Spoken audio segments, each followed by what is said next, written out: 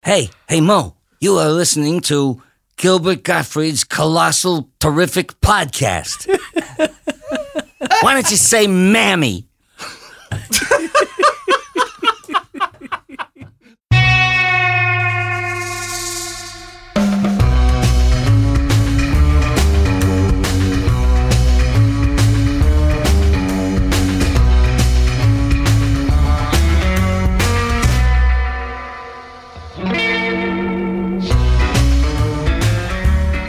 This is Gilbert Gottfried, and this is Gilbert Gottfried's amazing colossal podcast with my co-host Frank Santopadre.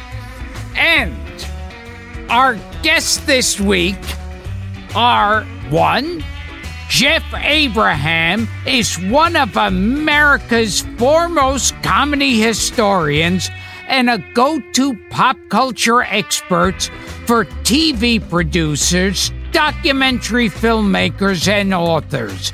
As a senior account executive at Jonas Public Relations, he's repped some of the top names in comedy, including Andrew Dice Clay, Steve Harvey, George Lopez, Bill Maher, and for the last 11 years of his life, George Carlin. He's also the owner and curator of the largest comedy album archive in Hollywood. That's for sure. And has served as a consultant on documentaries and TV specials, including Make 'Em Laugh for PBS, Comedy Central's 100 Greatest Stand-Ups of All Time, Cinemax, Let Me In, Let Me In, I Hear Laughter, A Salute to the Friars Club, and Encore's Method in the Madness of Jerry Lewis. He is also on the board of the National Method to the Madness, but good enough. Whatever. It's Jerry Lewis. Yeah. And National Comedy Center he's on the board of the National Comedy Flygish and Havenbuffel, and is the author of an upcoming authorized biography of the Ritz brothers. And he was once reamed out by Paul Anka. Burt Kearns is an award-winning producer, director, writer, journalist, and author of the controversial book Tabloid Baby, about his role in the development of tabloid television. He's written and produced the non-fiction series Conspiracy Theory with Jesse Ventura, All the President's Movies with Martin Sheen, and The Secret History of Rock and Roll with Gene Simmons. He's also produced the comedy Hi There and the documentaries Death of a Beatle and Bin Laden's Escape. That was a comedy. I missed that one. And I give up. And fuck it, I want to go home. And directed and produced the non-fiction films The Chris Montez Story, Basketball Man, and the Those are two different projects. Fuck it all. Just get me out of here, please. Don't die on us. The Seventh Python. See, if I would have died on you before, I could have gotten in the book. See, it's never too late. My timing is... The night is young. He worked with everyone from Burt Reynolds to Cher to Robert Duvall, and he was once cursed out by Buddy Hackett. Their brand new book is called The Show Won't Go On: The Most Shocking, Bizarre, and Historic Deaths of Performers on Stage. welcome to the podcast, Jeff Abraham and Burt Kearns. Wow. Found Thank dead you. in their West Hollywood apartment. Yeah, that's the one that they like. They wanted you to add the found dead in there. Yes. Welcome, boys. Thank you. Great to be here. First of all, thank you, Gilbert, for giving us a quote for the book. We appreciate that. Thank you so much. Sure. You gave them a quote for the book. Yes, I don't remember what it was, but I'm sure it was good. I'm going to Well, read we know it. that nobody knows what it's like to die on stage like Gilbert. Yes. Now, this book definitely teaches you one thing, and that's that if you're desperately in the moment in need of medical help, being on stage is the worst place because everyone's going to start laughing and applauding when you're gasping for your last breath. That's true. That happens a lot, especially the poor woman who dropped dead after singing, "Please Don't Talk About Me When I'm Gone." Yeah, that's a good one. That's a good one. Well, what was the Cavett thing? When Rodale was when Dick Cavett realized that our pal Dick Cavett realized Rodale was in trouble, he purposely did not say, "Is there a doctor in the house?" No, because yeah. There was that pregnant pause. He was thinking, if I say this, the entire audience will think it's a joke. So he actually had to think for a second, what should I say? It was tragic beyond words. Yeah. The book is fascinating for so many. Gilbert and I were discussing it, and we were just talking about before you guys sat down. We were talking about both the guy that was buried in cement.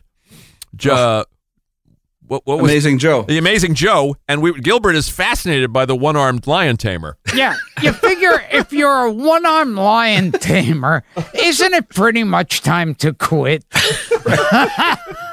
And don't get drunk before you walk in on the Lions. Yes. He did as well.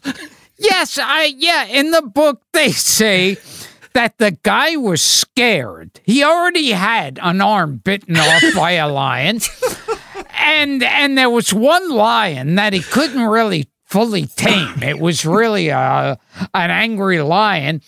And he decided the best thing to do to calm his nerves would be to get drunk before trying to tame wild animals. You guys want to field that one and give our listeners a little quick overview?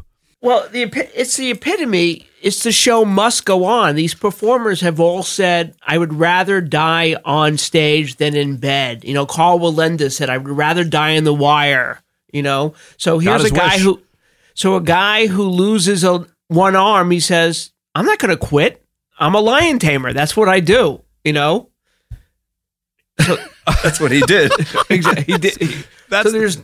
Go ahead. And Bert. it was quite a show because I think there were 7 lions in the cage with him, and each one of them took a bite. And then when they got some of the lions off, the other ones went back and had some more, all in front of an audience of children and families, which is great. And I heard it was, I think it was like one lion who was the one to break the ice.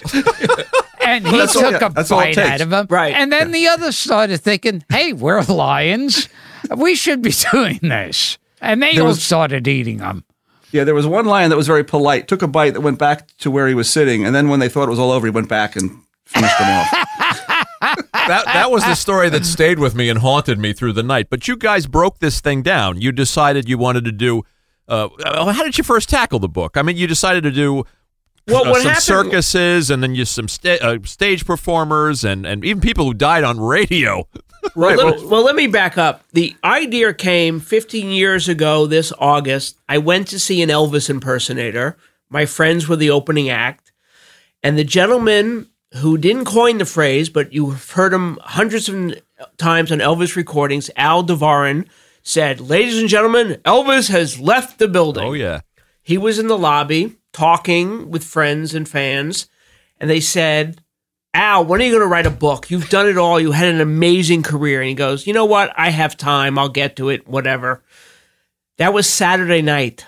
Monday morning, I'm watching the news. They reported he was killed in a car accident Sunday morning. I said, wait, I was just with him, less than 48 hours ago. And you realize, life is fleeting. And you think about how many people have died on stage. Elvis died the day before a tour. Hank Williams died between a show. And We knew about Dick Shawn. Sure. And this man next to me said, and I came up with this title, The Show Won't Go On. And he said, well, put your money where your mouth is. Write the book. And we were going to do all these great stories of people who dropped dead, during a rehearsal, and Cary Grant dropped dead. But Burt says, you know what? I think if we just limit it to guys who or people who died on stage, we may have enough. We didn't realize how many people died literally on stage going back. Yeah. That took about a year. I have to tell you, before I forget, I was once on stage. This was about, 2-3 years ago, I think. I was on stage, and in the middle of a bit, a guy did scream out, "Is there a doctor in the house?" And I thought, and I started laughing because I thought this is like a vaudeville routine. If there a doctor in the house, and some woman died while you were performing. Yes. You were in the middle of a Norman Fell bit, and that was the last thing she heard was Joyce DeWitt was a consummate professional. Wow.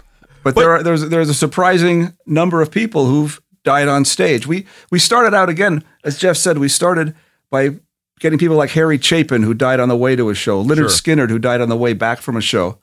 And it turned out that there were so many, it was just unwieldy. So we narrowed it down to people who died. Literally. Yeah. So we narrowed it down to people who died in front of a camera, people who died on a stage in a circus tent. And then there were still too many. So we had to get rid of movie stars and TV stars and people who died in rehearsals, and narrowed it down finally to just people who died in front of an audience, whether it's an audience in a theater, in an arena, or on social media now. We have not people that commit suicide on social media, but performers. Like the guy who took all of his social media followers on a wingsuit flight off a mountain. And he was one of the first to do it. God. And he flew about 20 feet before he dropped. And what you heard at the end was just him hitting. You heard a scream, him hitting. Man. And then you started hearing the sound of cows. Because he fell in a field and all these cows came over to see what just dropped in the middle of their field. So I was talking about how you guys decided to categorize the material. So it was just that was what you narrowed it down to. Anybody that died in front of an audience, be it on radio, conducting an orchestra, in a circus tent. In the case of Wallenda, he was on the high wire.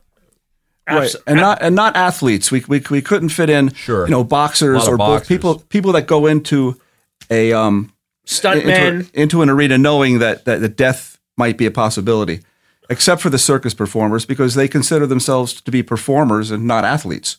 And she didn't die on stage, but I think she died immediately after. Didn't Carmen Miranda? I think she was doing like the Jimmy Durante show. Yeah, right. She had a heart attack while performing on the Jimmy Durante show, and then went home to Beverly Hills, where she hosted a party, I believe, and then her husband found her, I think, the next morning in the hallway. Oh, geez. How did you know that, Gilbert? Yeah, no, that one I knew. He's working on a sequel. That's one of the things we're finding are the misconceptions people have. Like, people think Irene Ryan died on stage, or Frank Sutton, Sergeant Carter. Yes, Sergeant Carter was in his dressing room and he dropped dead before he went out on stage. Yes, I found that on your website. When I'm doing further reading, we had very strict rules. You're a sick man, Burt. We had very strict rules and criteria. Like Lee Morgan, we said another 5 feet, he would have made the book. Yeah, this is a jazz trumpeter who was walking toward the stage when his common law wife shot him in the back. His band was on the stage. He didn't quite make it, so he didn't make the book. Wow. So now Carmen Miranda had a heart attack on the show? Yes, while dancing, yeah.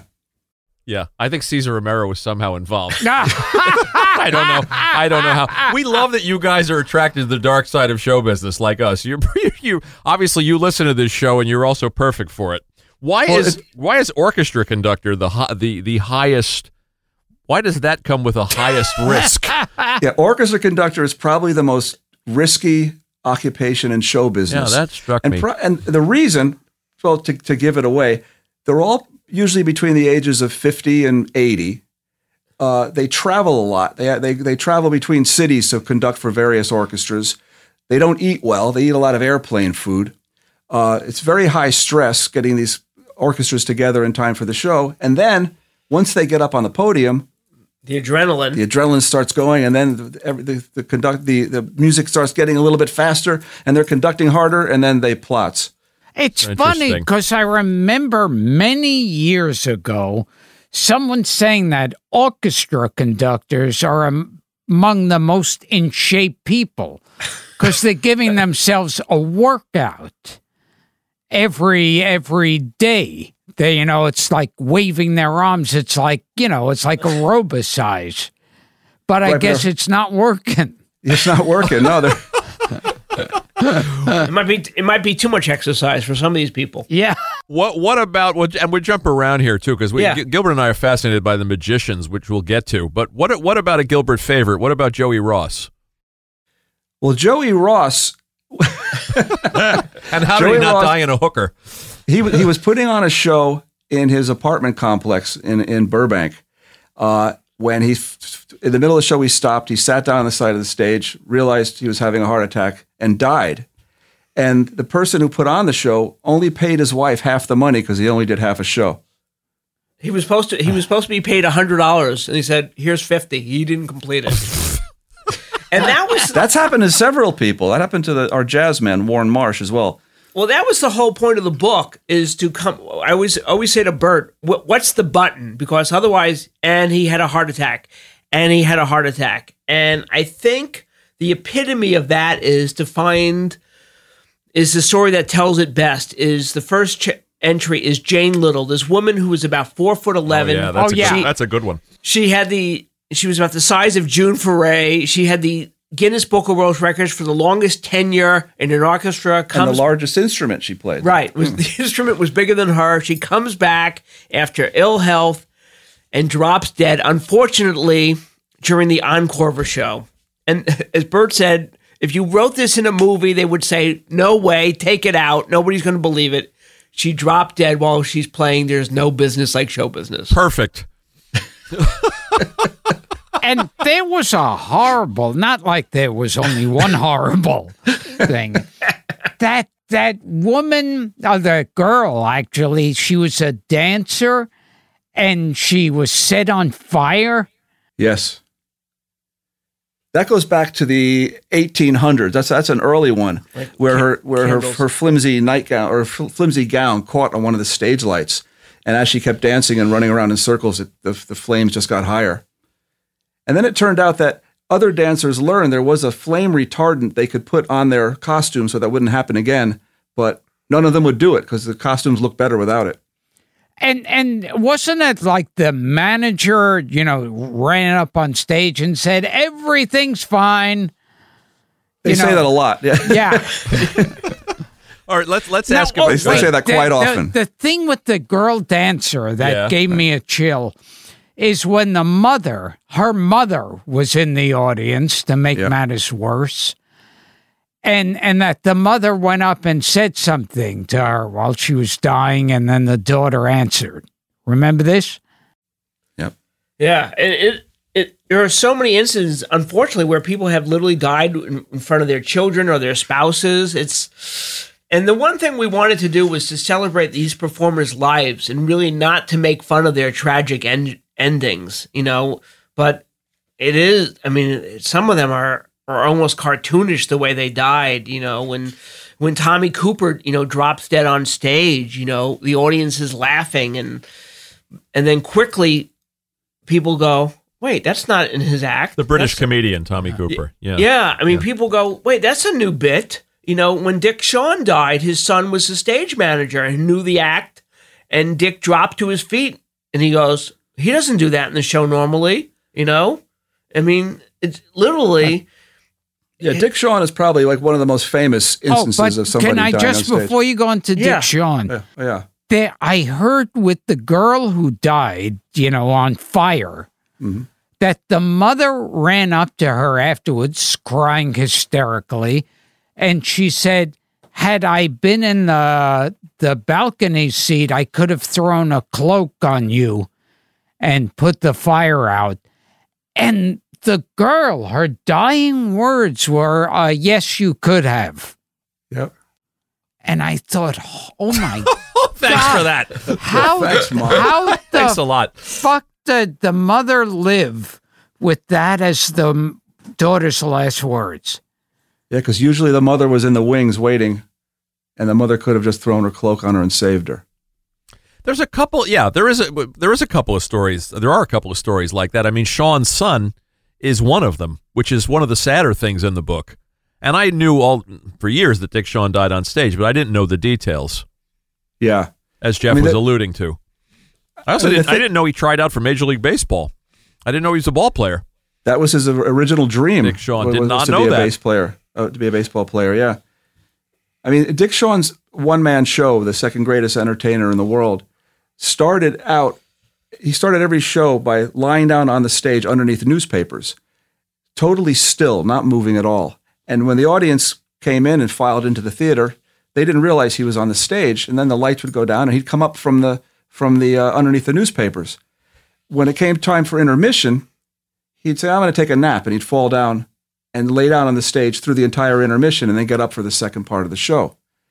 So here he is. He's at the University of San Diego playing in the auditorium, and he's riffing. He's doing one of his more surreal bits, and he says, "Let's pretend that there's been a nuclear war, and everyone in the country is killed except the people in this theater, and I will be your leader."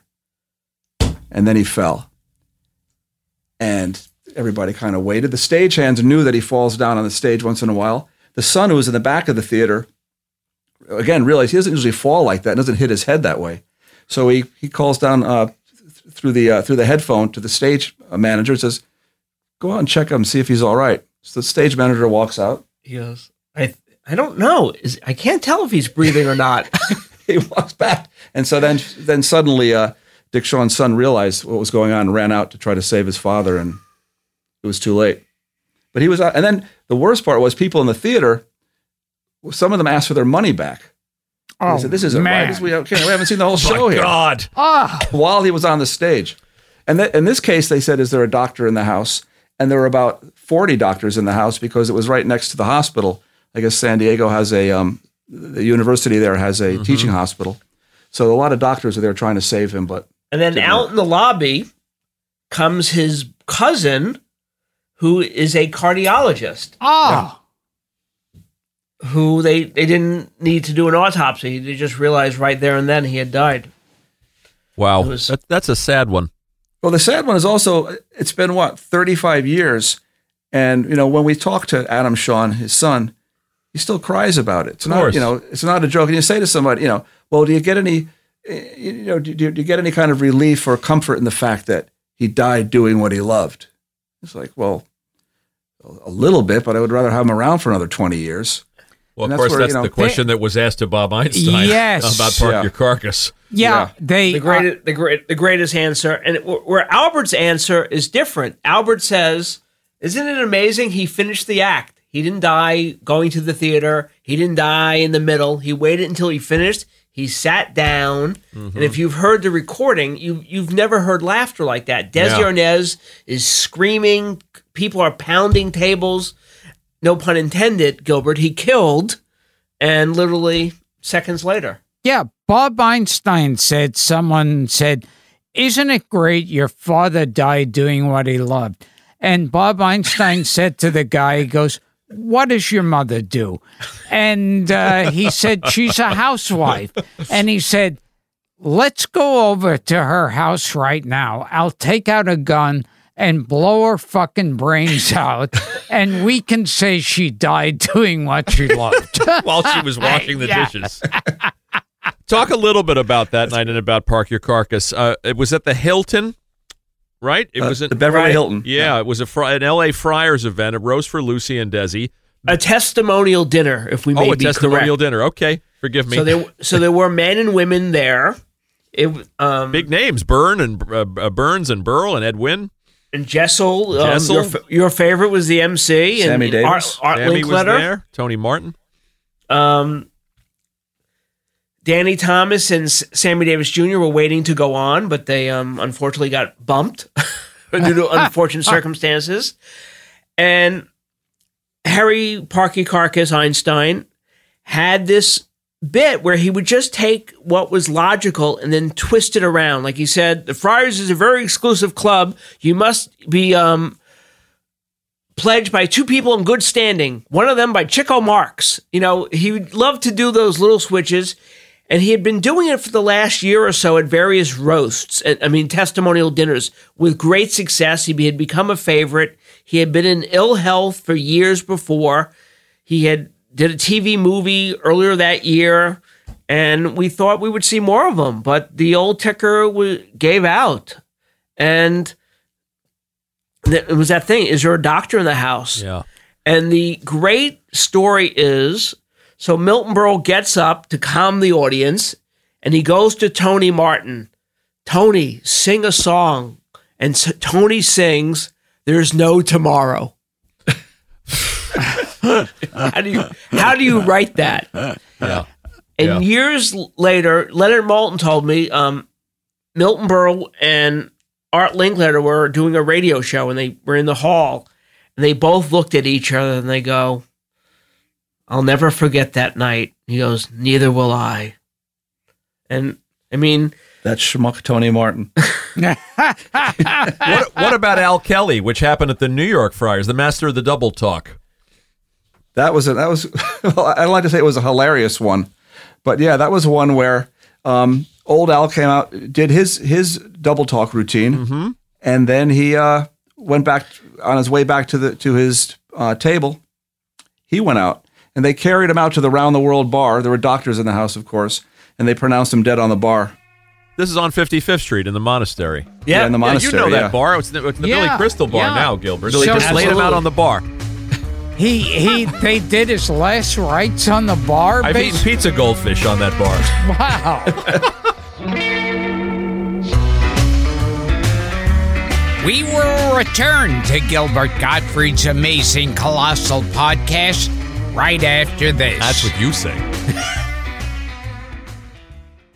Hum, hum, hum, they're Gilbert and Frank. We love Gilbert and Frank. We worship Gilbert and Frank. Now back to Gil and Frank.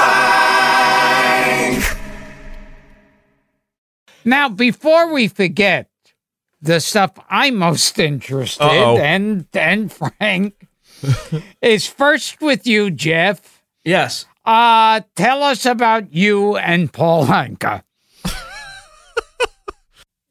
Our firm had the privilege of representing Paul in about 2007. He was doing a follow-up CD to Rock Swings called Classic Songs My Way, where he would take rock songs and do it in the Sinatra style. And it was a very good album. The first album got the New York Times, and he was on Letterman, but you don't strike lightning twice. So it was getting hard to get press. Ironically, at the same time, we were working with Wayne Newton when he was on Dancing with the Stars. And all these singers hate each other. They're all jealous. Why is Tom Jones doing this? Why is Tony Bennett on the MTV Awards? So my boss was on an airplane with Paul's either wife or girlfriend. I'm trying to remember the relationship. And somehow she let it slip. We're working with Wayne Newton. So Paul calls the office. I answer the phone. He goes, "What's this I hear? You represent Wayne Newton."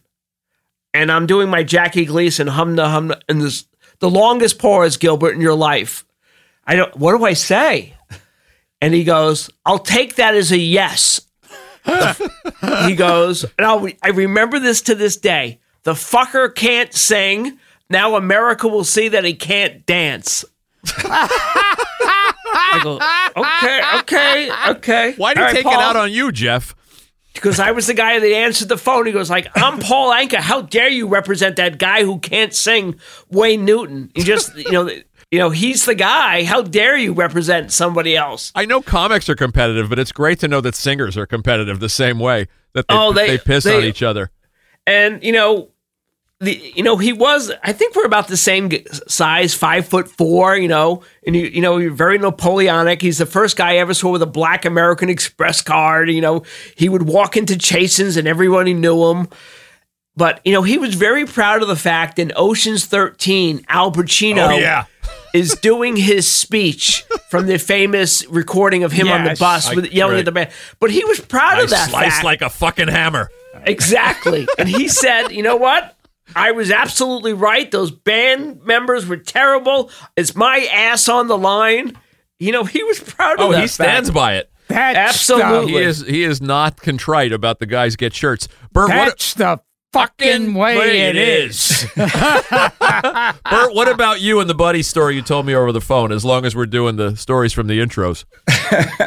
Well, I worked with Peter Brennan at a current affair. He's the man who invented a current affair. Uh-huh. And then later, Peter went on to invent Judge Judy. So he had great success with the courtroom show.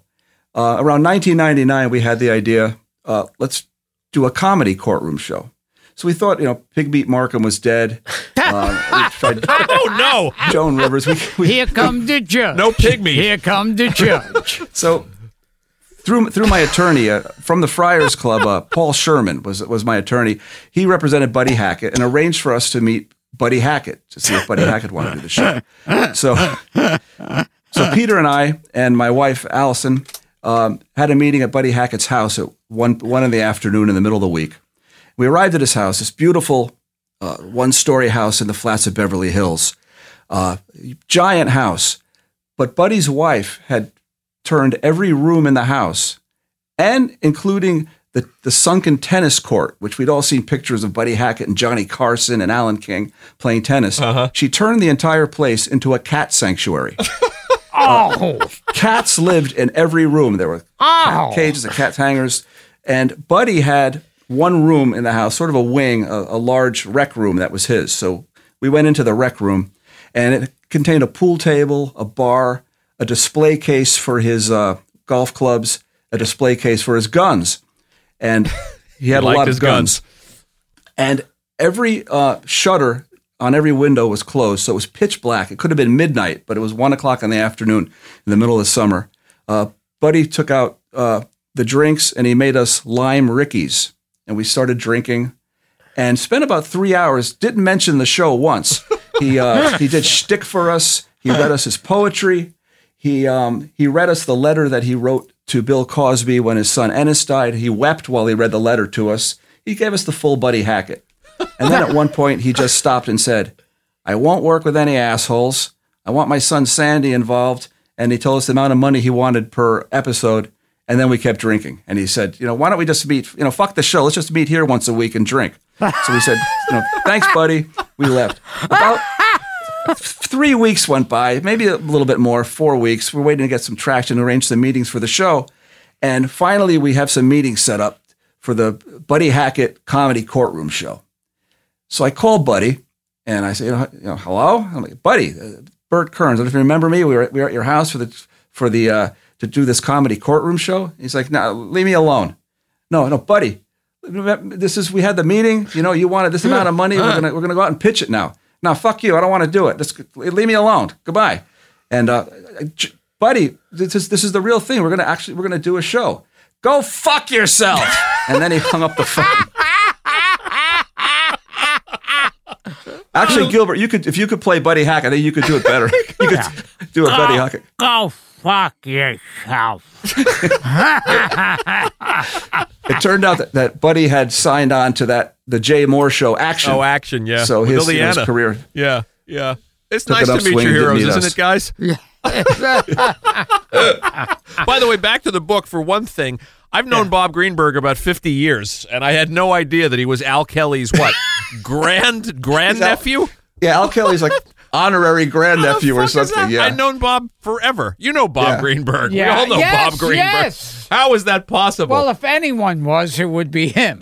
Hey, he lost 33 pounds on the diet just recently. I saw on Facebook. He's a good guy. There's a perfect example.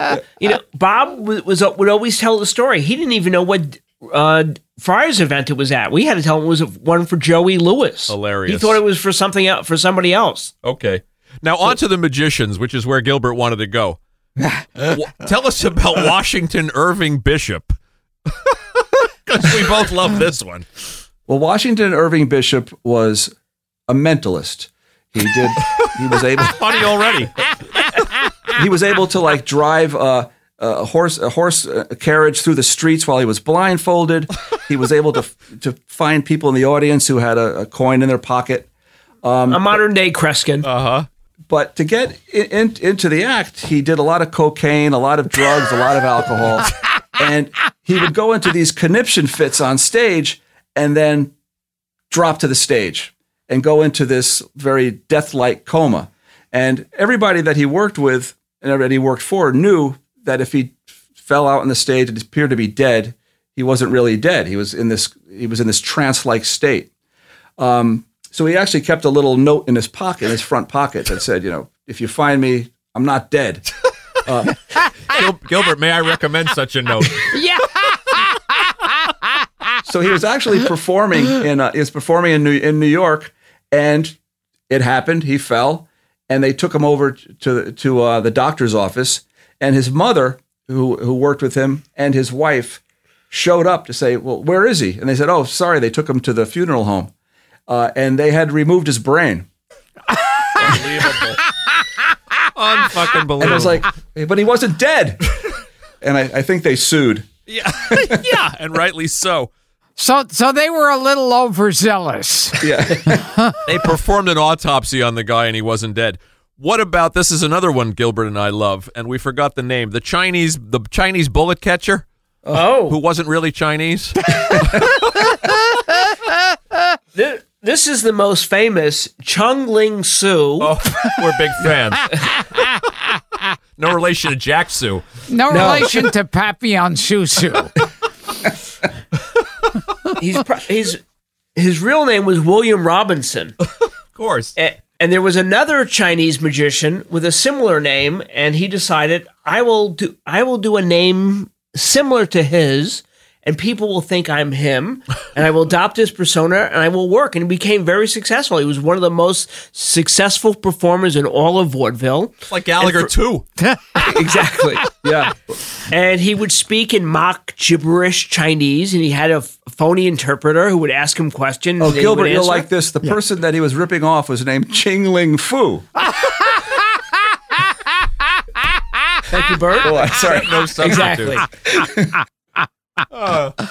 Now, did he make himself up to look Yeah. Chinese? Yeah, Yes. a shaved head and the ponytail and the little oriental robe. And so he had been doing the bullet catch for about 10 years. It had been done by a number of magicians for about 100 years prior. Oh, excuse me, Gilbert. His assistant's name was Sue Seen. But I think she was from Yonkers. She wasn't Chinese either. Sorry, Jeff. Go on. It's the Mel Blanc bit. Yes. So he had been doing it for about 10 years, and it had already become like, it wasn't like the grand finale. It was something he did on occasion. So he had done it, and he had this whole thing where he's going to catch the bullets on a silver tray. And unfortunately, he had two men load. He was so secretive, no one in his show knew how the trick was done. Oh, geez. He was so protective. So they put, gunpowder down one of the barrels, which was a trick barrel, and would not shoot, and a phony projectile would come out of the second one.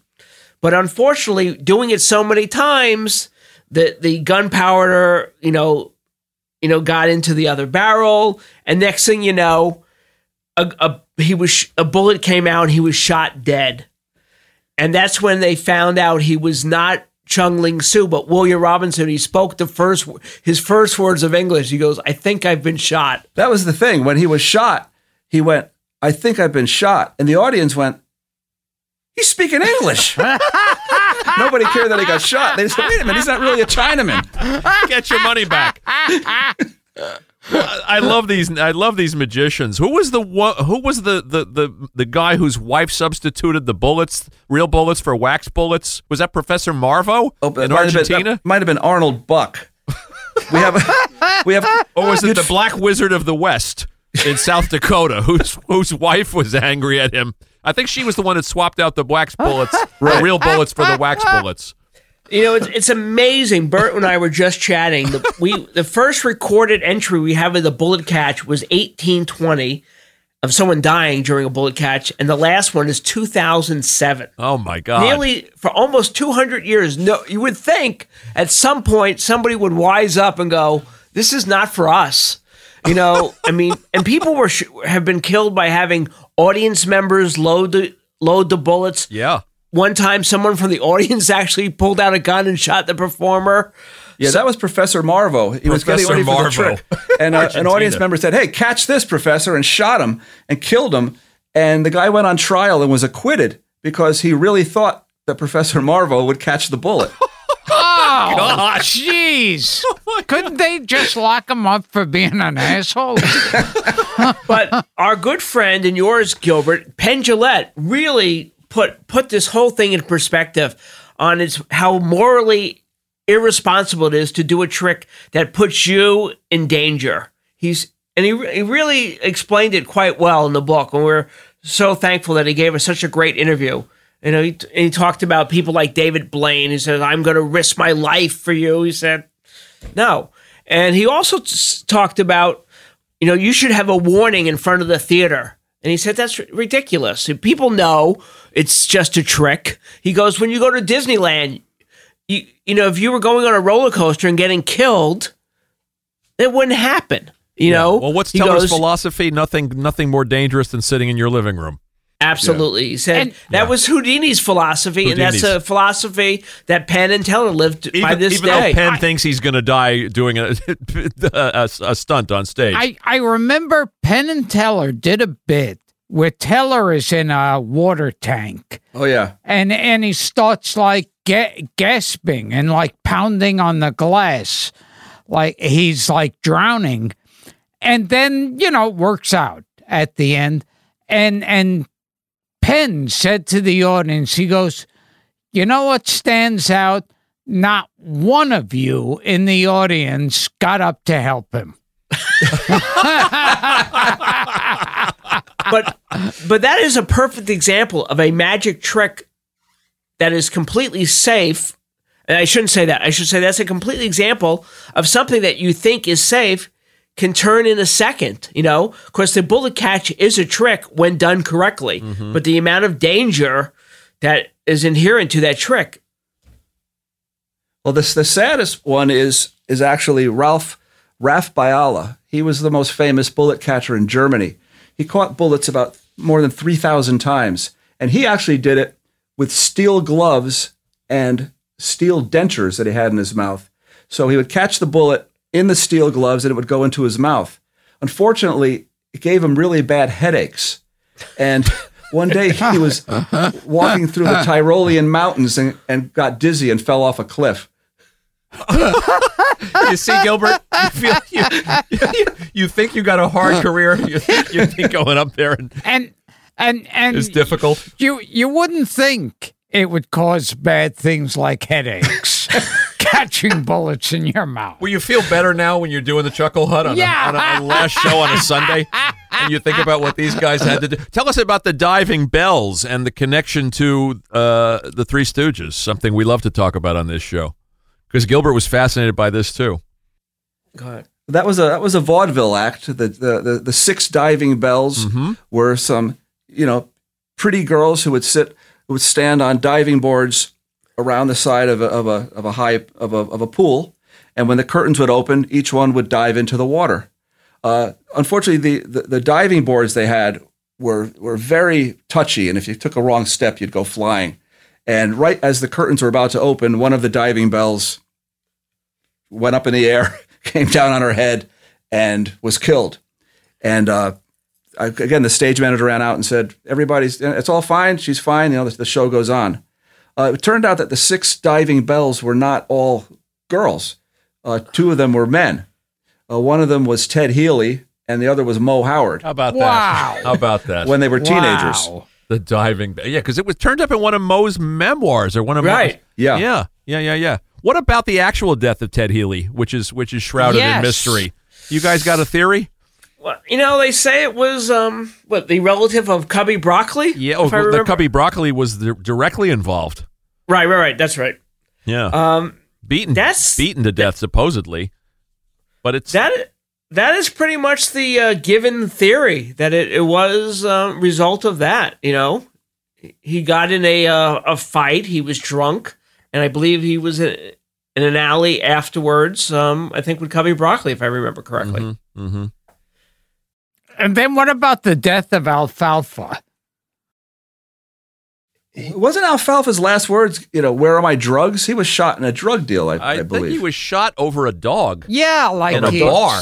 He borrowed a dog or someone borrowed his dog, and then I think he pulled out a knife and someone shot him. Something like that. He didn't die on stage. Don't ask me. Yeah. That's another He died on stage. I can tell you the whole story. A recurring motif, by the way, just in not only we're talking about shootings, but you mentioned before, you mentioned Hackett's gun collection, and this is something Jeff and I were talking about on the phone. What is this obsession with comedians and guns? You guys went to the Jerry Lewis auction recently. So, in Vegas, we had to sit through 75 lots of guns. Well, 75 different lots of his guns. When Burt and I, we both got the catalog and said, "Oh my God, Jerry Lewis's estate auction catalog." I figured there's going to be costumes, the Nutty Professor outfit, and all these great items. The first 40 pages was 75 lots of guns. So we go to the auction. And we had to sit through 75 lots. And lot number 42, a Beretta. Lot 42, a Colt 45. Jeez. Yeah. It was just like... Was he paranoid? Did he think somebody was after him? He had a stalker. Yeah. And he would always say, if that guy comes here, that fucker, he was very proud of it. I get having 2 guns or 3 guns. But, I mean, we're talking an arsenal. An arsenal, yeah. And then he had one gun was engraved. I think it said Jew or Super Jew. I will give him credit. He was very proud of his heritage. He had many things. He had desk ornaments that said Super Jew. The Jew stops here. He was very proud of that. What's the Sid Caesar story with the gun, Jeff? So Sid Caesar dies, unfortunately, and they're cleaning out his closet and they find more cigars, suits, a couple of handguns, a hunting rifle. And then his daughter finds something and says, "I don't know what this is. I better call the Beverly Hills police." It was like a Thompson submachine gun. Caesar got a Thompson submachine gun in his it's amazing what these comedians What's wrong did. with these guys? You never know when you might need one of those. I forgot who said it and put it in perspective. At the Burt Reynolds estate auction, he had 2 guns in his collection. Jerry Lewis had 75. 75. So what does that tell you about Jerry Lewis? You worked with Burt Reynolds, Burt, but you despite the fact that several of the people around him were always worried that he was going to take a swing at them, which was I guess not an unfounded fear. You liked him. You got along with him. Oh, Burt Reynolds was terrific. He was the movie we did was called Cloud 9, and I wrote it with my partner in time, Brett Hudson from the Hudson Brothers. Oh yeah, well we had Mark here, of course. Yeah, Brett and I and Al Ruddy. And Al had won the Oscar for The Godfather. And he was sort of in his autumn years at that time. And Brett had known Al for about 20 years. And we got together. Al had a Showtime special that he was offered to do. And his company and our company got together. And it was called My First Time. It was a series for Showtime where we interviewed 84 women about the first time they had sex and then reenacted it with porn actors. Al Ruddy and his partner kind of worked under pseudonyms. So we did that for Showtime. And then Brett and I would go out to lunch every day at this Chinese restaurant on Pico with Al. And we would talk. And one day Al said, I just went to visit my son at NYU. And he had this poster on the wall of this really sexy woman at the beach. It was Gabrielle Reese. And I said to my son, I didn't realize that you were into beach volleyball. And he said, no, I'm into Gabrielle Reese. Look at her. So then we kept talking and said, why don't we do a movie about beach volleyball strippers? And we said, yeah. So we we came up with an idea to do a movie where Burt Reynolds played the coach of a team of strippers playing beach volleyball.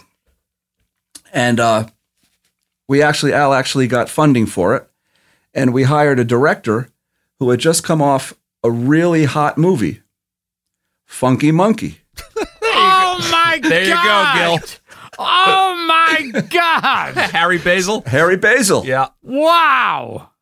And so, Brett and I thought that we had, the next SOB. We had this movie set in Malibu where, Burt Reynolds was playing this con man who comes up with this idea to start a beach volleyball team. We really had a movie about beach volleyball strippers, but we had quite a cast. We had Gary Busey, D.L. Hughley. Well, actually, it was Burt Reynolds, D.L. Hughley, Paul Rodriguez, Angie Everhart, Gabrielle Reese, and Gary Busey came on to do a one-day cameo. But Gary knew some of the people there, and he liked the craft service food so much that he showed up every day for the rest of the shoot for the next 3 weeks. It's like a Gottfried move. And when Access Hollywood showed up to interview the cast, Gary ran over as if he was the star of the movie and did all the interviews for us. But Burt this loved seems him. like the kind of movie I would have shown on Up All Night. Yeah, or shown Absolutely. up in. Yeah, it was good. But Burt Reynolds was terrific. Every morning, again, Harry did a great job. He did a great job with what we gave him. There were a lot of dicks swinging around the outskirts of that movie, and Harry managed to negotiate everything, got everything done on time. But he was a bit afraid of Burt because Al had told him the story that Burt had punched out a director on one of his last movies. So Harry didn't want to get punched. So every morning, Brett Hudson and I would meet with Burt in the makeup trailer and go over the script and go over some lines, etc. And the way Burt Reynolds had makeup put on was he would sit and he had a pair of jeans that he would roll up above his ankles. He had a T-shirt that the neck was cut out and the sleeves were cut out. And the makeup lady had an airbrush and sprayed every exposed part of his body with orange paint. I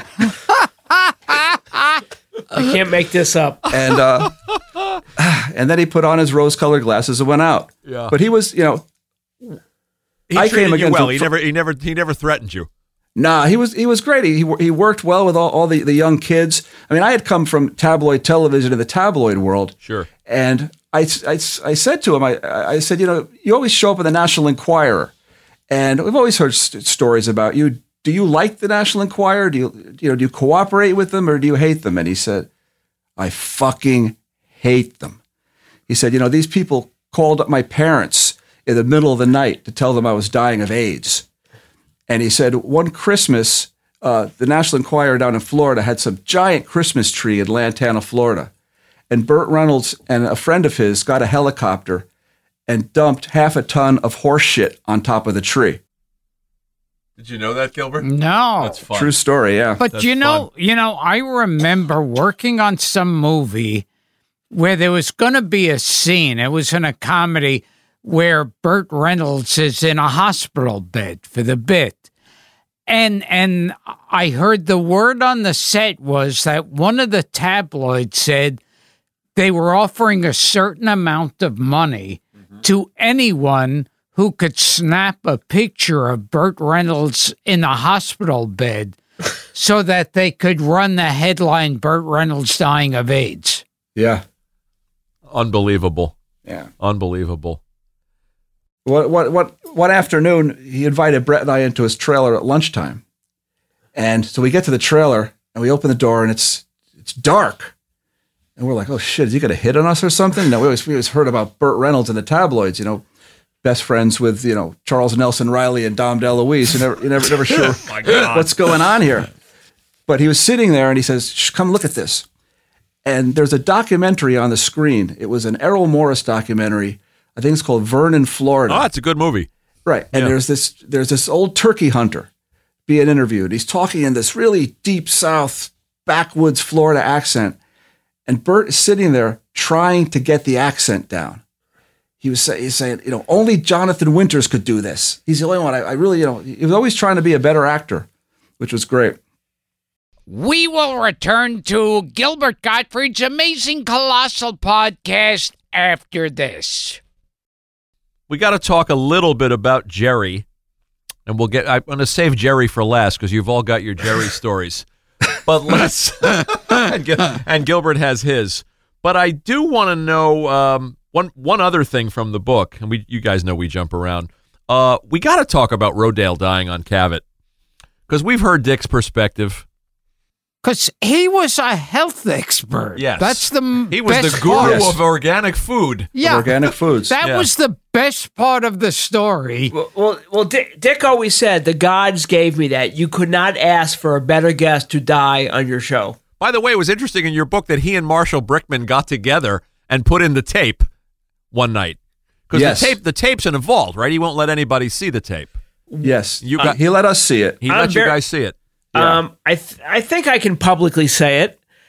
Your friend and ours, Robert Bader, who works very closely with Mr. Cavett, he said to me, if you sell this book, I will let you watch the Rodale episode. And as soon as I had a contract in my hand, my first phone call was to Bader. Fantastic. And we got to watch it. We probably, you can literally almost count on one hand the number of people who have seen this episode. And as Dick will tell you, about 20 people a year come up to him and say, the expression on your face, and no one has seen it. Unless you were in the audience. People think they saw it. It's right. It's Yeah, the episode never aired. Right. Everybody thinks that it did. It never aired. Dick telling it as recently, earlier this year on Seth Meyers, to the detailed account that Pete Hamill did because he was the guest on the show in the paper. It's one of those things that everyone feels they had seen that episode. Yeah, I didn't know that Hamill was a guest on that show until I read your book. So you guys are among the select few.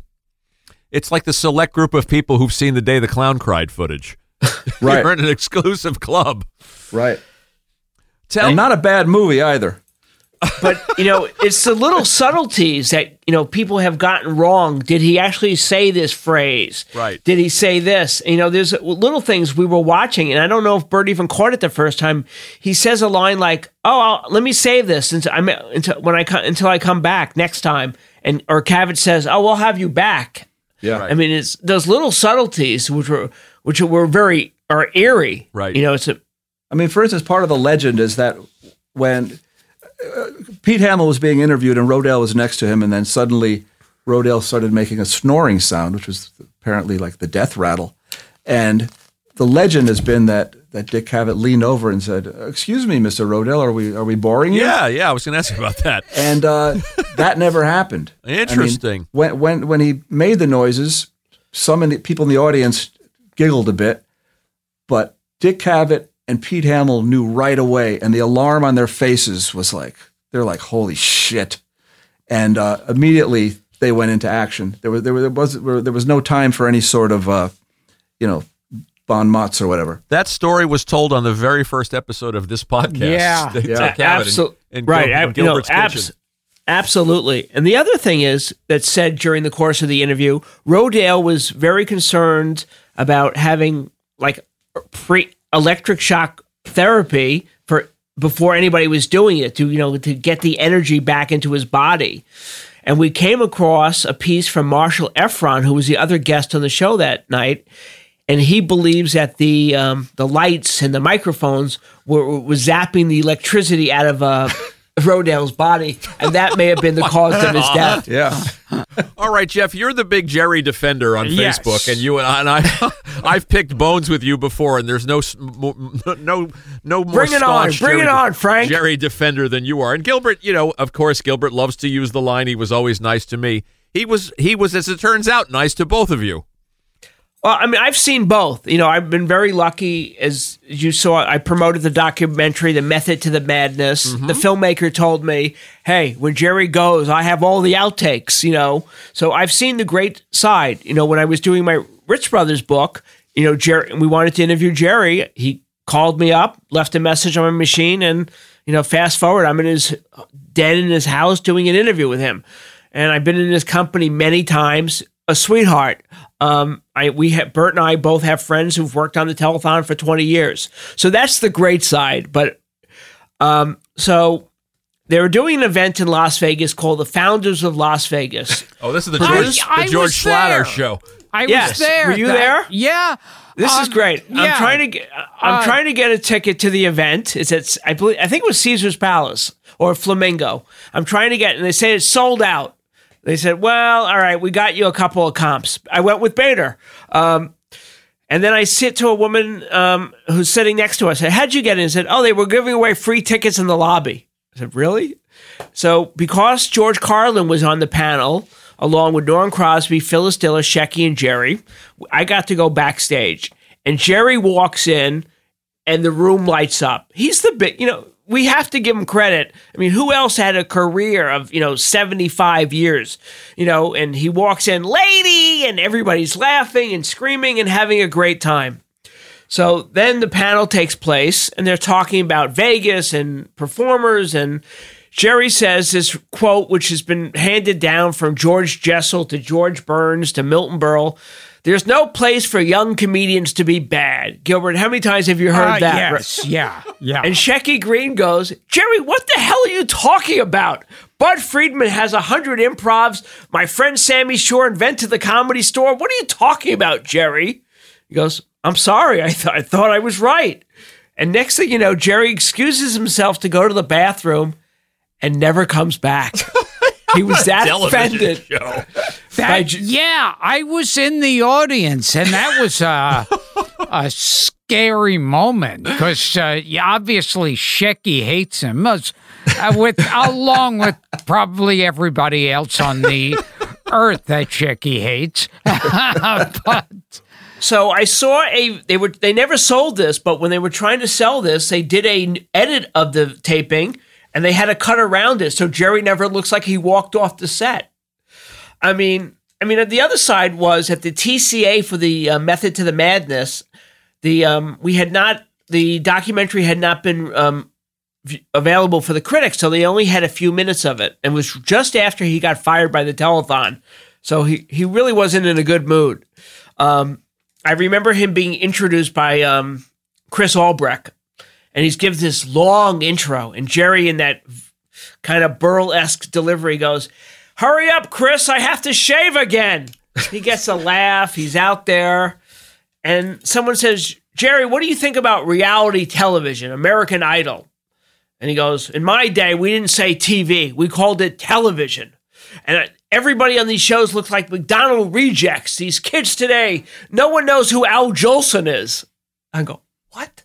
What is he talking about? So you see this side of him, but again, having been in his home, backstage at shows, I've had great experiences with him, but if you tell me a story, I'm not going to deny it. And Burt spent, a great time with him on Burt, you were at Current Affair. You were at the telethon too, at one of the telethons. Richard Belzer, the Bells, has a Jerry Lewis tattoo. Uh-huh. He sure does. I have two. One is the familiar telethon logo. The other is Hirschfeld's caricature. He's got two Jerry Lewis tattoos, Gilbert. Wow. And now I've heard more than a few people, and I mean, maybe that's why Nutty Professor is such a great film. I've heard more than a few people I asked who've described Jerry Lewis as Jekyll and Hyde. Well, it was Sean Levy, and I helped him with the PR for his book, The King of Comedy. He was the first one to make that conclusion. Everyone always thought he was doing Dean Martin in that movie. And then he said, no, he's doing Jerry Lewis. Yeah. If you look at Jerry Lewis and Jerry Langford, they had the same initials for a reason. Sure. But Burt, you had also mostly positive experiences of Jerry. I did. Back in 1987, I was working for NBC News, and a friend of mine was the assistant director on Saturday Night Live. And she had a gig in the summer as the assistant director for the telethon in Las Vegas. So I said, please, can you get me a gig as like a production assistant, just some low-level gig so I can be there with Jerry for the entire. I want to stay up all night and stay up the whole time with Jerry for the telethon. Stay up with Jerry. So she got me the gig. I show up at Caesar's Palace. We go into the trailer where the production offices are, and they said, "This is Burt. He's going to be a production assistant. They go, get over here right away. Jerry just found a big mistake in the rundown. You've got to fix it." I'm like, oh, great. Well, what do we have to do? So they gave me the rundown, which is the whole schedule of the show that gets handed out to everyone. And they sat me down at a typewriter. This is the old days, and gave me a bottle of whiteout. Because Jerry himself looked at the rundown and realized there was a big mistake at the top of every page. So it was my job to take the whiteout and white out the words muscular dystrophy, because what it said at the top was 1987 muscular dystrophy telethon. I had to white out the words muscular dystrophy and type in Jerry Lewis.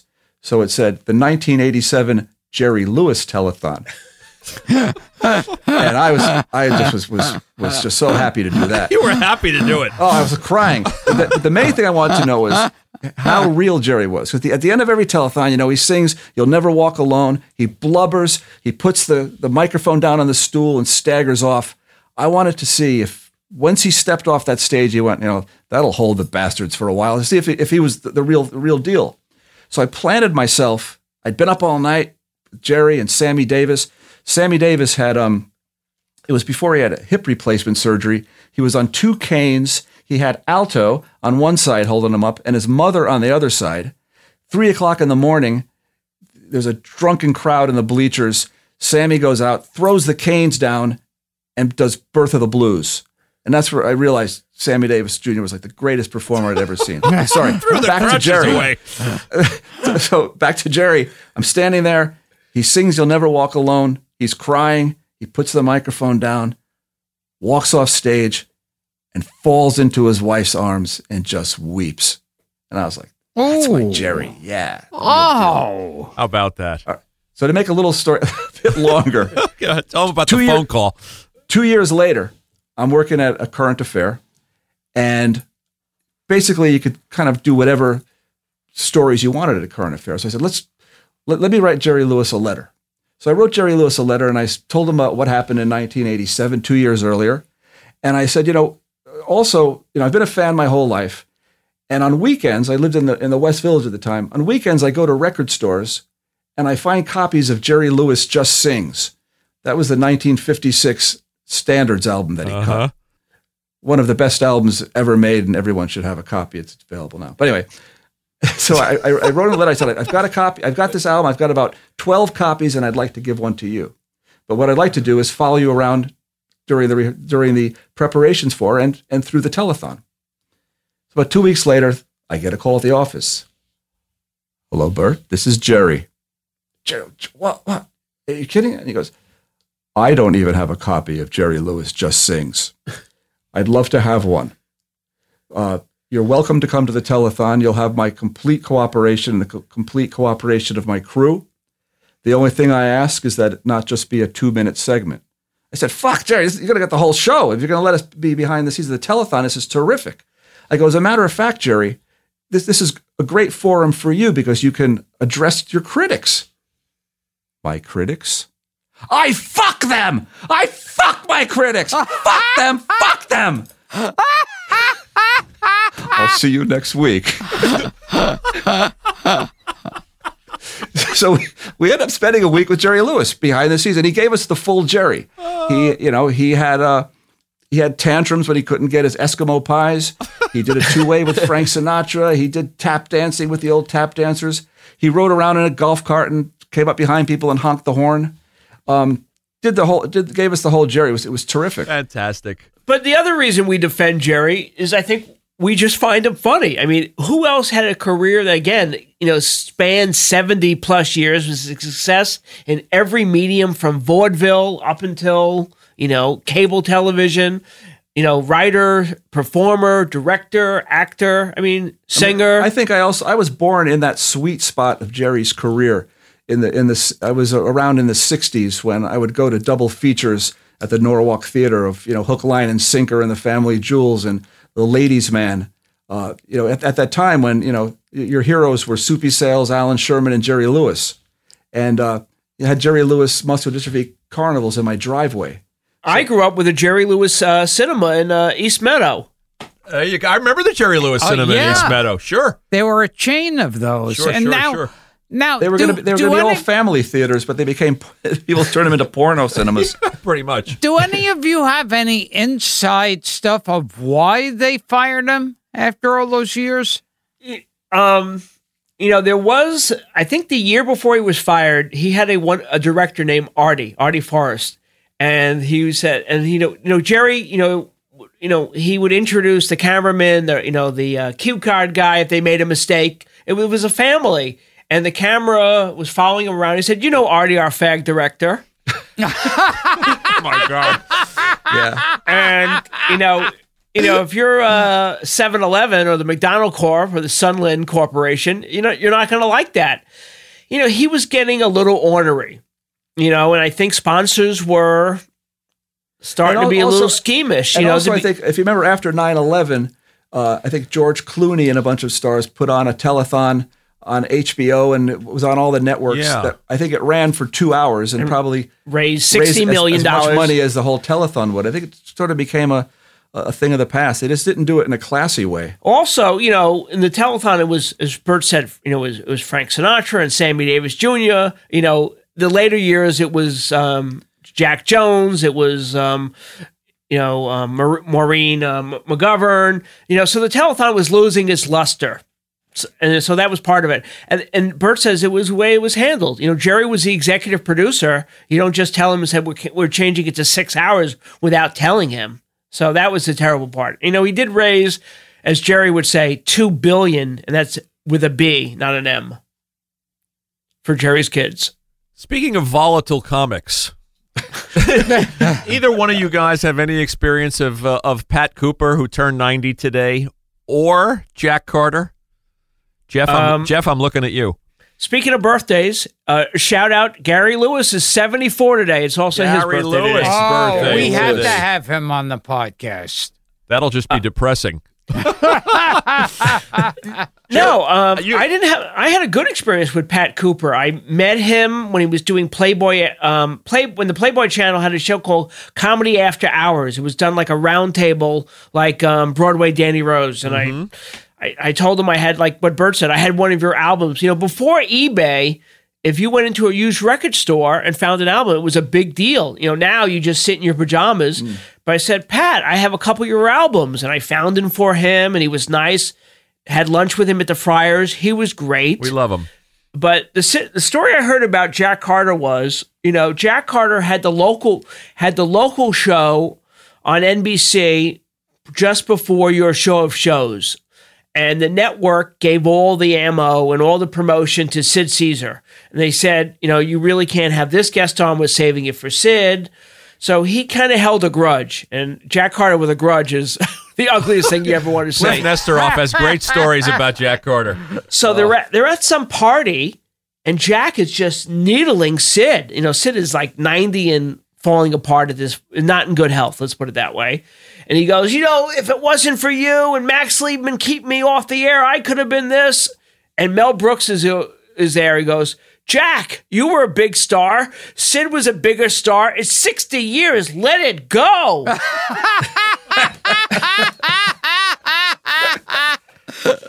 I love it. Jeff, why, in your opinion, did everybody dislike Danny Kaye? I think George Carlin can sum it up best. He, as a kid, wanted to be the next Danny Kaye, a performer who could literally do everything. And he went to see him at the Paramount Theater in New York. It's kind of a rainy day, comes back, goes out the backstage door. He's there with his autograph book and didn't even look at the kid. And he goes, here's a guy giving all his time and energy to UNICEF and wouldn't give me the time of day. Fuck Danny Kaye. So, and George vowed that if he became famous, he would treat his fans in exactly the opposite fashion. It's funny. It's like Frank and I we've lost count of the amount of guests who've worked with Danny Kaye and all hated him. Bernie Kopell and Jamie Farr for two. Oh yeah, I think it was Bernie or Jamie would say he would somebody said if you got to laugh, he would grab your arm and said, "Don't step on my." I think I heard it here on your show. He was also like Jerry, one of those performers who could do everything. He flew a plane, he performed surgery, he was a cook. Right. Yeah. And Mel Tolkien tells the story. He prepares a gorgeous Chinese meal. He had a wok in his kitchen before anybody. Somebody showed up 5 minutes late. He throws the entire food, down the garbage disposal. These guys were just perfectionists, and they wouldn't, settle for second best. And I think they took it out on everybody. And another one we've had on the show who everybody hated, Joey Bishop.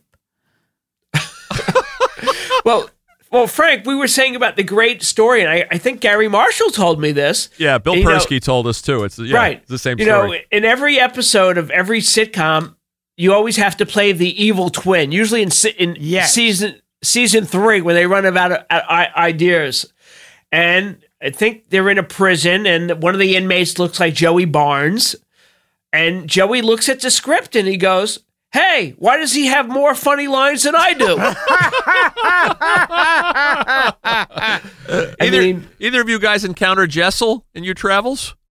No. It's before my time. Just missed Well, him. he died in 81. So, Right, he made the book. Yeah. Yeah. It is a shame that some of us, Frank, who may not like Jessel, but as someone who collects comedy recordings and has heard him on many Friars roasts, including the Friars events, including the Parky Carcass, he's brilliant. He really did have a way of words. He really was a master, And there's a great clip of him on the Mike Douglas show. He did an old-timers vaudeville show with Rudy Valley, Molly Pecan, and Jessel does "Hello, Mama," and he still had it up until the end. Favor him, Gilbert. He's such a Jessel fan. Yeah, hello, Mama. Mama, it's your son. Your son, Georgie. The one that sends you the checks every week. Oh, yeah, now you remember. Hey, Mama, did you get that parrot I sent you? You ate the parrot? But, Mama, that parrot spoke 10 languages. Oh, he should have said something. And how's your eyes, sweetheart? Are you seeing spots before your eyes? Well, put your glasses on. Oh, you see the spots more clearly now. Wow, I thought I had a lot of free time. Wow. Before we get out of here, we'll plug the book generously again. Burt, tell us the Sammy and Frank story. If you can kind of condense it. Just to condense it, again, we made friends with Sammy Davis when we were at a current affair. We sent Maury Povich over to the Albert Hall to interview him for his latest autobiography. I think it was called Why Me? And all Maury had to do was open the book and just read a chapter, because the entire book was about sucking and fucking and devil worship. And Maury would just read a chapter and just go, "Sammy, Sammy, Sammy." And then Sammy would clap his hands and give that great laugh. Loved Sammy Davis. When he died, I got an invitation to his funeral and to the house afterwards.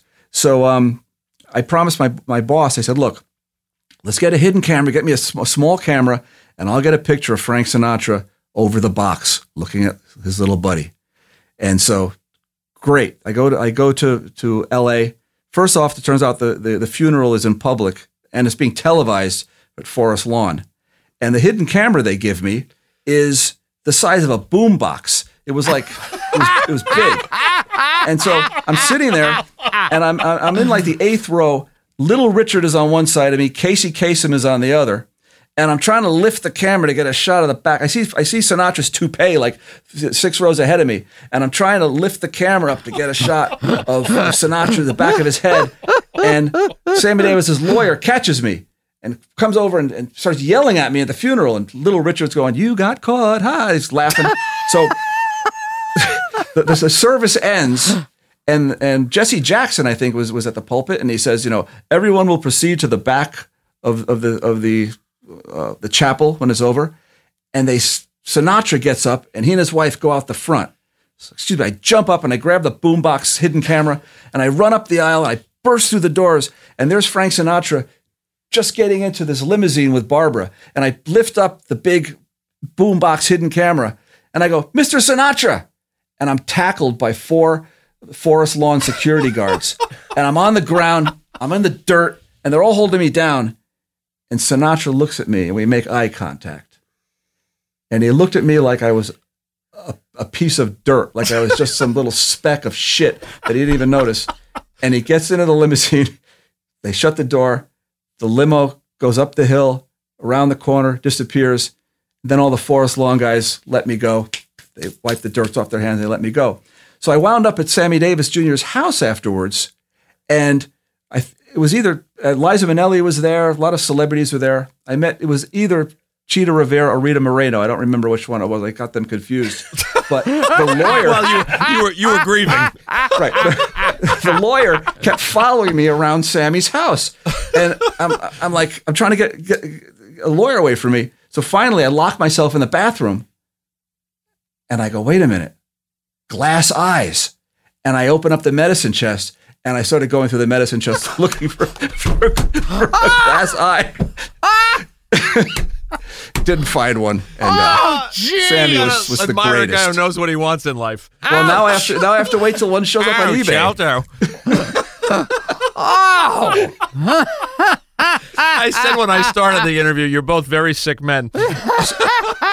Gilbert, I met Hervé Villachez. You did? At Hard Copy. Too and good. Again, I made the mistake of trying to be a comedian. I guess we were doing an interview with him. I came down in the newsroom, and one of the producers had him, and he was standing up on one of the desks, and he's got his leather jacket on, his motorcycle boots, and his jeans, and he's just standing there because he couldn't breathe. The poor guy, he was very sickly. And I walk over, and the producer says, Burt, meet Mr. Villachez, Hervé. Oh, very nice to meet you. And I shake his hand. Yeah, how do you do? How are you? And she says, would you like an autographed 8x10? And I said, no, but I'll take a 4x5. And he looks at me and just, it was his version of crickets, his breathing. I felt bad about that. Oh, You feel bad about it, do you? I felt bad about it, yeah. Which do you feel worse about, that or searching for glass eyes in Sammy's medicine chest? wow. The glass eyes are fine. Sammy wasn't going to need them anymore. That would have been a great memento. And I will find one on eBay. You'll see. Well, I know I'm going to die at my desk filling out cards for a Ronnie Shell interview. I don't know about... Oh, yes. All right. Does that count as dying in show business or dying, Yes. dying in front of an audience? I met William Shatner. You guys meet William Shatner? I met him backstage at the Behar show, and he was obsessed. He could not stop talking about Dick Shawn dying on stage. Yeah. We try to get to Shatner. He's, the busiest man in show business, but, I have an autograph from him that says, Frank, just wait. It'll happen. Whoa. So That's he's a man after your guys' hearts. That's great. Yeah, He's many obsessed with performers who died on stage. You should reach out to him. Penn Jillette talks about he wants to go out that way. Penn figures just statistically, he probably will go out that way since the amount of time that he spends on stage. Yeah. But it's interesting. On our website, we have a dozen performers have died on stage Since so we far, handed in the book. since this year. Wild. Including 2 comedians. Today, as a matter of fact, a Chinese mascot at an amusement park was dancing, and I guess they're having a heat wave. He dropped dead while dancing. God. But he didn't make the book because it was only a rehearsal, and he wasn't on stage And yet. you guys have standards. Yeah. The book is Absolutely. wonderful. Gilbert's going to plug the book. And you guys, any other plugs? Burt, your website is a lot of fun. I found that great article about Richard Deacon and Joe Flynn, which I was reading at 4 a.m. That's gonna be our next book, In Search of Perfecto Tellus. Great scandals. You guys come back and we'll do a whole Perfecto Tellus episode. There's so much I didn't get to. So I'm Gilbert Gottfried. This has been Gilbert Gottfried's amazing colossal podcast with my co-host Frank Santopadre. And today we've been talking to Jeff Abraham and Burt Kearns, whose new book is called The Show Won't Go On, the most shocking, bizarre, and historic deaths of performers on stage. A great read. You guys are your fellow travelers. We love you. Thanks for this. It's terrific. The book is fun, and I've got about 15 cards here I didn't get to, so you'll come back and, we'll talk about Red Buttons and Shecky and Mickey Fred Rooney. Gwynn. Grandpa Al. And Grandpa Al and Fred Gwynn and everything else. Sid Melton. And Sid Melton. Ah, yes! We'll do another one. Guys, this was a blast. Thanks very much. All right, I'll give you guys my Gene Bayless story next time. Oh, gee. Can you do it in like 30 seconds? The only man to ever refuse me an autograph, which I love because now I have a story. If he had signed the autograph, I wouldn't be talking about it. Tom Leopold ran into Gene Bayless at the Friars. You know that story. He said, "How you doing, Gene?" He said, "I got a glass tube in my prick."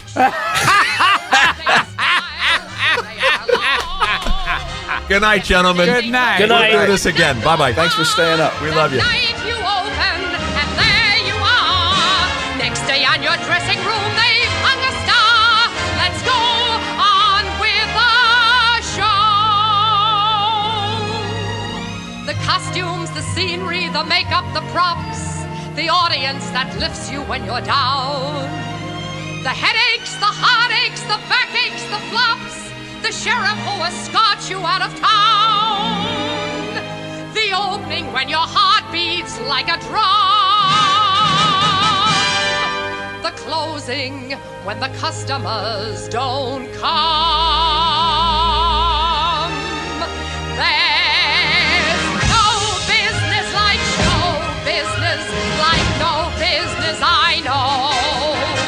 You get word before the show has started that your favorite uncle died at dawn. On top of that, your pa and ma have parted. You're broken-hearted, but you go on.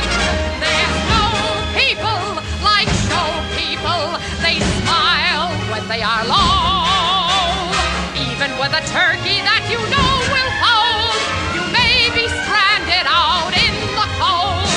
Still, you wouldn't change it for a sack of gold. Let's go on with the show. Let's go on with the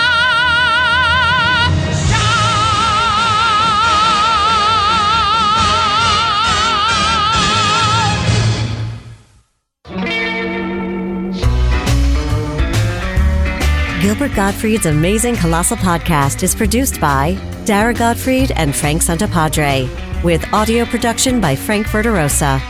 Web and social media is handled by Mike McPadden, Greg Pear, and John Bradley Seals. Special audio contributions by John Beach. Special thanks to John Fodiatis, John Murray, and Paul Rayburn.